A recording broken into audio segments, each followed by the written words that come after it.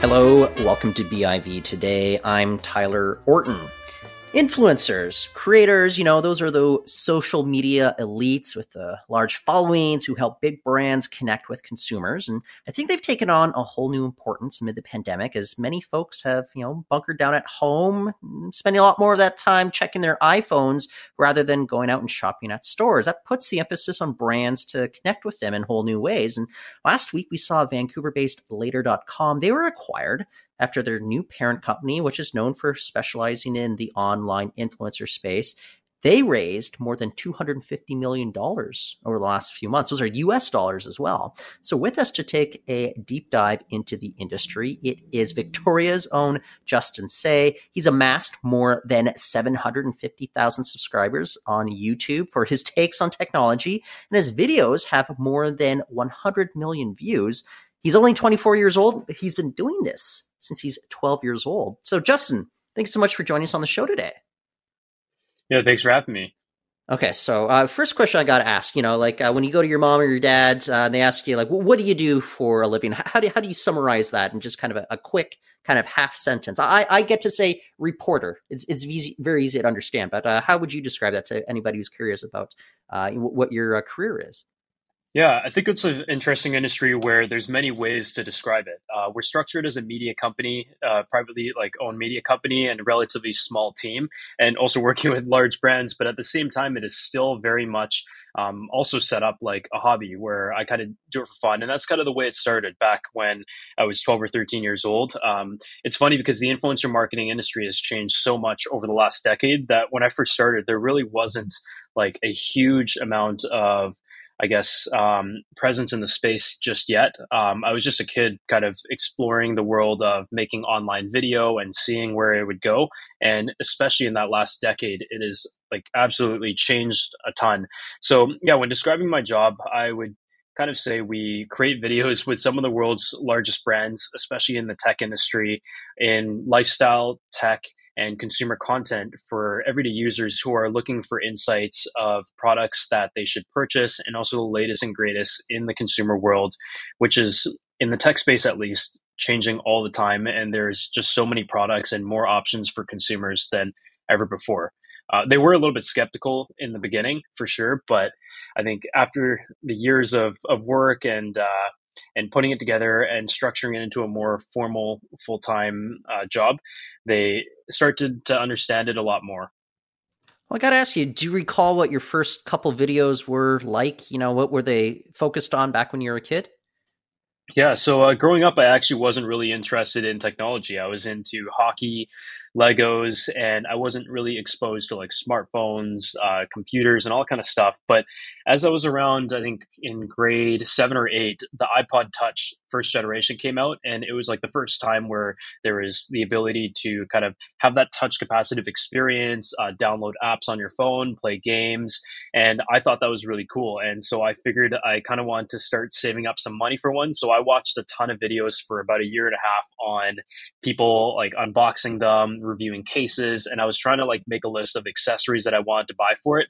And during that year, I would do side stuff like car washes, cleaning the house, and that kind of stuff to just slowly saved up a couple $100s. And by the time I purchased the iPod, I felt like I was very invested in the space. I loved watching the videos of people reviewing stuff and sharing that unboxing experience that I had been waiting for. And so I figured, why not start making videos myself? Because I saw a business opportunity where people were getting sent a lot of free items. At the time, there maybe wasn't as many paid partnerships, but people were getting free items, and I saw that as a chance to be able to get stuff and sell it and utilize that money to not only purchase more tech items that I wanted to check out, but also eventually invest back into my YouTube channel. I think that's smart. I mean, the free items I get from work, they're like notepads, pens, that sort of thing. So I think you made a very smart decision there. At what point did you kind of figure out you could make a career out of all of this? Yeah, it's so when I was about age 12, that was when YouTube was still like relatively new. Like the biggest channels in the world maybe had a couple million subscribers, definitely not 100 million. And at the time, like a lot of people were just doing it as a hobby, and very few people were able to do it as a full time living. Eventually, the channel started to grow. I hit like 10, 20,000 subscribers, 50,000 subscribers, and by about the end of high school, I graduated in about 2015. In 2014, I had about 100,000 subscribers, and right around the end of high school, I was probably making just around like what the average, I guess, citizen, individual citizen was earning. And I saw like a huge opportunity there to continue it. But at the same time, it was also a lot of fun. And I also realized that it was a tremendous opportunity because I was only doing it part time. I would kind of do my research at recess, after school, in between classes. I would spend all my time on weekends filming videos and just trying to squeeze it in wherever I had some time. I ended up going directly to university for 3 years and continued to kind of operate it on the side. And by around like university, it was generating like a solid six figures. And I figured like I didn't really like school, I didn't do well at it, and I also wasn't really able to travel and fully grow the business through networking and also establishing a full time team. So in 2018, I decided to drop out. And I guess like over the years of doing this business, both in school and through university, it really taught me the value of time. And so I was like pretty ready by the time I dropped out of school to kind of structure it exactly the way that I wanted to. And from there, the business continued to double year after year, into the millions of dollars a year of volume in terms of working with brands. But the core structure, I think, is actually very similar to how it was in when I was in middle school, just at a much larger scale. Well, right now you're launching a new course, covering kind of the business Yeah. side of YouTube. I'm curious, like, how does that go? Like, or maybe how do brands kind of reach out, or how do you connect with brands so that you're able to connect them with consumers? Yeah, absolutely. So our course is called Creator Cash Flow, and the intention with that is not only to, I guess, inspire and also try to teach as much of what I've learned in the last decade, growing up on YouTube and in the influencer world, and how people can turn it into their full time living. But at the same time, for any businesses out there who are looking to work with creators, I do feel like it has a good insight and perspective of how they should approach creators in order to form the most effective partnerships. Because with brand partnerships, from a business perspective, spending more money doesn't necessarily always mean a good partnership. A lot of times it's down to the relation, the fit, how the company approaches it. And so I think by knowing how the creator thinks, it can provide a very good insight on both side of things. So yeah, the course is it talks about like the setup of like building a YouTube channel, building a strong following in the beginning, and also kind of deciding when is the right time to go full time based on time allocation and how committed or interested you are in the industry. Because I would say with YouTube, it's it is definitely like a lifestyle built around the business. People who do it usually really enjoy it, but at the same time, it is very long hours. It can be, and your whole life kind of, you can't really take your mind off it. And I feel like that's good and bad. But yeah, we also talk about negotiating, how to talk to brands, and eventually a lot of channels, and including myself, have agents, and that takes off a lot of the administrative side. But I feel like for any creator, it's very important in the beginning to do your own negotiations, run every aspect of the business just to ensure you have a really good feel for it. And when you're ready to delegate certain tasks, you at least have like a very good idea of what is going on around you. Because I think a lot of people, do find that when their channel grows extremely fast, which in my case is nothing like that. It did take about 10 years. But when they kind of reach a very large following and start to be reached out by brands, it's very easy to get taken advantage of if there isn't a previous understanding of the space. Well, I think it helps, just the brands wanting to connect, though. Yeah, I took a look at your channel. Those videos, they're high production value. It doesn't look as if you're kind of doing them on the fly or Yeah. anything like that. Like what kind of thoughts process do you have to go to just to make sure that's it looks as if you guys are top notch? For sure, yeah. I think part of the reason why I think the approach of the course is very authentic is because we're in an industry where we didn't gain a viral following off of like very typical trends in entertainment, where like we don't do pranks. Our like the tech industry has a lot of integrity, being a consumer technology space, and I feel like that could be applied to a lot of product based industries, whether people are into like mountain biking, into the makeup and fashion space. There is a lot of correlation in the business structures and the content structures of the content that's created in those space. To be honest, my biggest weakness is actually being on camera, talking on camera, and I also like wouldn't say I enjoy the filming aspect the most. And so I think we talk a lot about how it's important to find your strength in the industry and really, really leverage that. And in our case, as our like resources have expanded over the years, we really do pride ourselves in bringing production grade video quality. At the same time, though, like production grade isn't usually the most important thing. There's a lot of great creators out there who use like an iPhone or a very basic camera, but they're really, really good at building a story, talking on camera, creating content.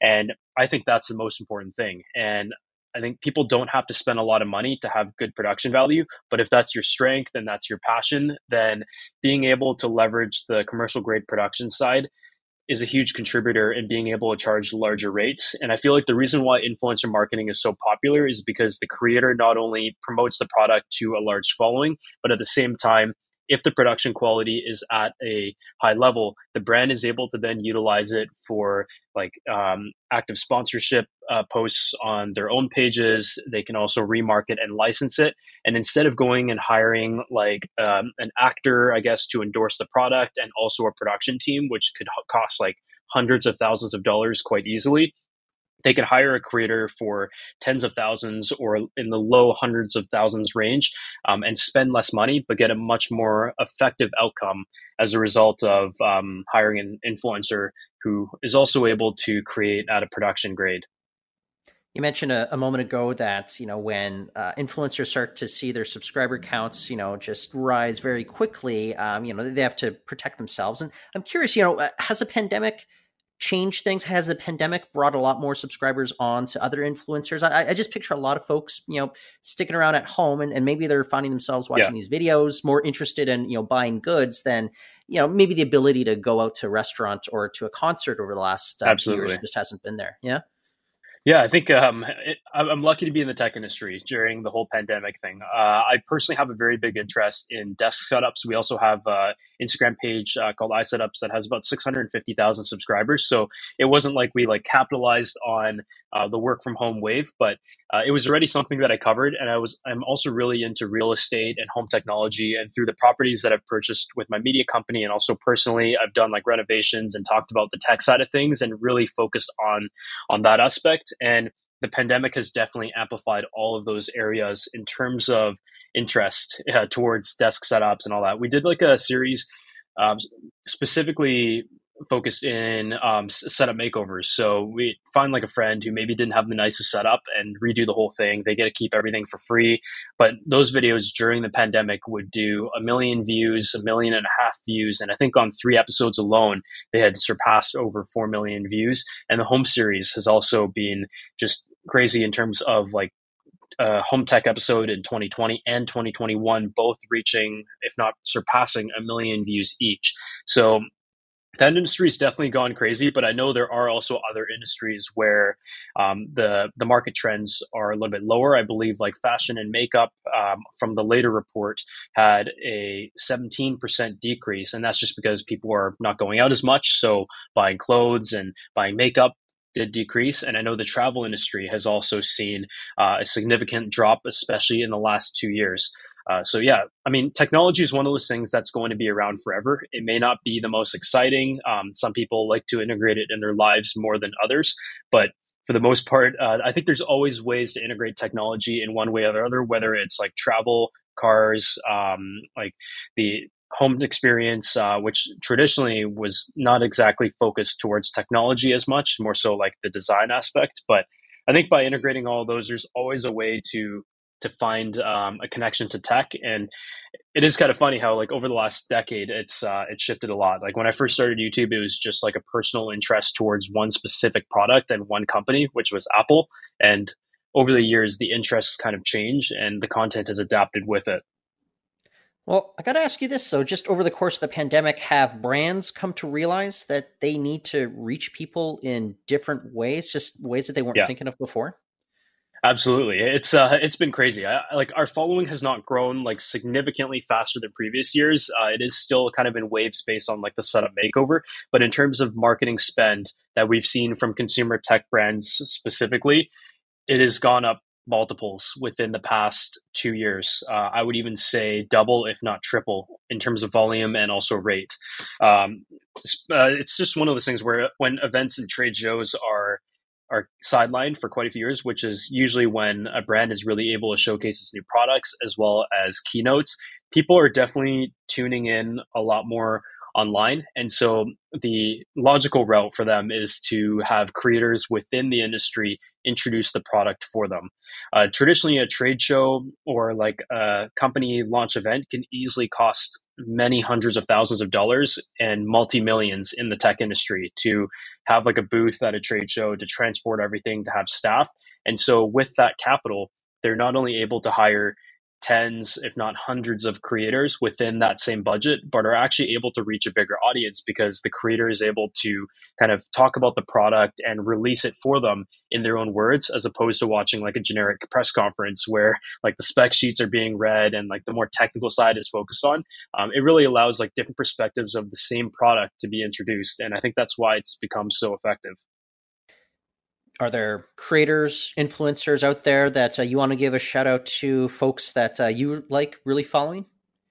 Yeah, I think off the top of my head, I always struggle to come up with like, okay, which creator is this? But I think like Marquez Brownlee is definitely somebody who has set the tone in the industry by not only interviewing some of the top players in both business and technology, but at the same time, the video production, the delivery, and the content. He's probably one of the most well-rounded creators on the platform, and at the same time, probably the most family friendly as well in terms of the way he delivers the information about a product. So with tech, it's good. It's a easy and also a very difficult industry to be in. You have plenty of SEO that you're able to attach to based on product releases, but at the same time, there are so many people covering technology that it is very hard to make it interesting. And so, like personally, we know like my channel strength is not necessarily in the general consumer tech, which is like smartphones and laptops, even though we do cover them. But instead, we found kind of a unique niche, which is more so in like desk setups, home, and travel, where we can kind of integrate lifestyle a little bit more, also along with like interior design interests. Yeah, excluding the clients involved, any given video that you do, how many folks are you collaborating with, like working on to make sure that you're able to produce a video that is, up to your standards? Yeah, so the team right now it's smaller and larger than people think. I think from like a viewer's perspective, a lot of YouTubers do work on their own, and for a long time it was like that. But at the moment, my team consists of three who are full time in house.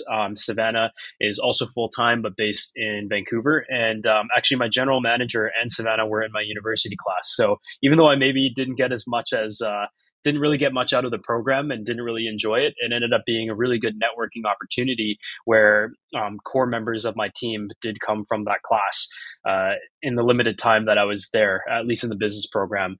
So, and then we also use like contracted editors and who are based in LA, who also work with other YouTube channels, along with the graphic designer based in Italy, animations based in Hungary.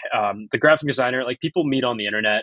We all met on Twitter, and graphic designer I've been using for the last, I think, 6 years now. So yeah, it's an interesting world. When I first started YouTube, nobody really did the same thing that I knew, and so there was a lot of us that became good friends over the internet, and we would talk every day, talk about which companies we were speaking with, how much we should charge them, how they were to work with, and kind of built a collective alliance as we were kind of learning and navigating around a relatively new space of influencer marketing. Nowadays, I think there are many more creators at smaller sizes that do have a full on team. So yeah, it's definitely changed a lot, and I think YouTube creators, a lot of which who are doing it full time, are essentially structured like small media companies. I'll leave you off with this question here as we wrap up. But what do you foresee for the broader, creator influencer industry moving forward? Yeah, I think the most interesting trend I've seen in the past couple of years has definitely been short form content.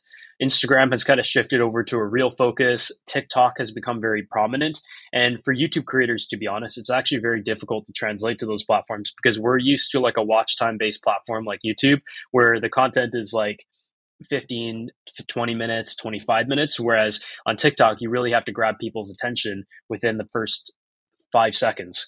And personally, I actually watch more TikTok than I do YouTube.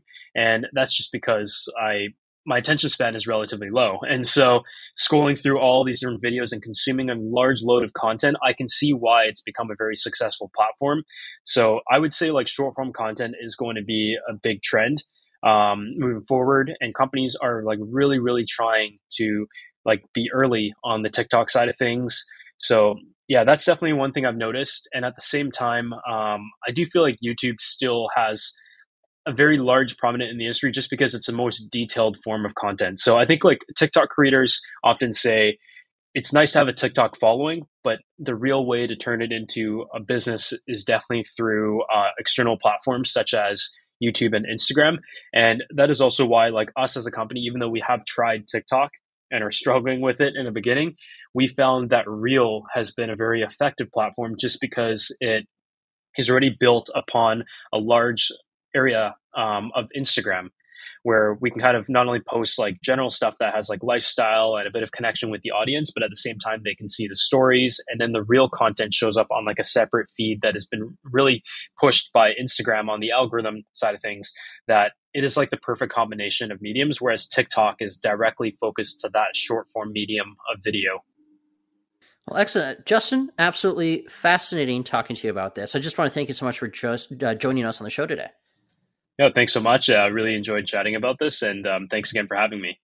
And that's it for BIV today. I just want to thank once again Justin Tse for joining us on the show. You can go to BIV.com for more stories, interviews, videos, and more over there. We'll be back tomorrow.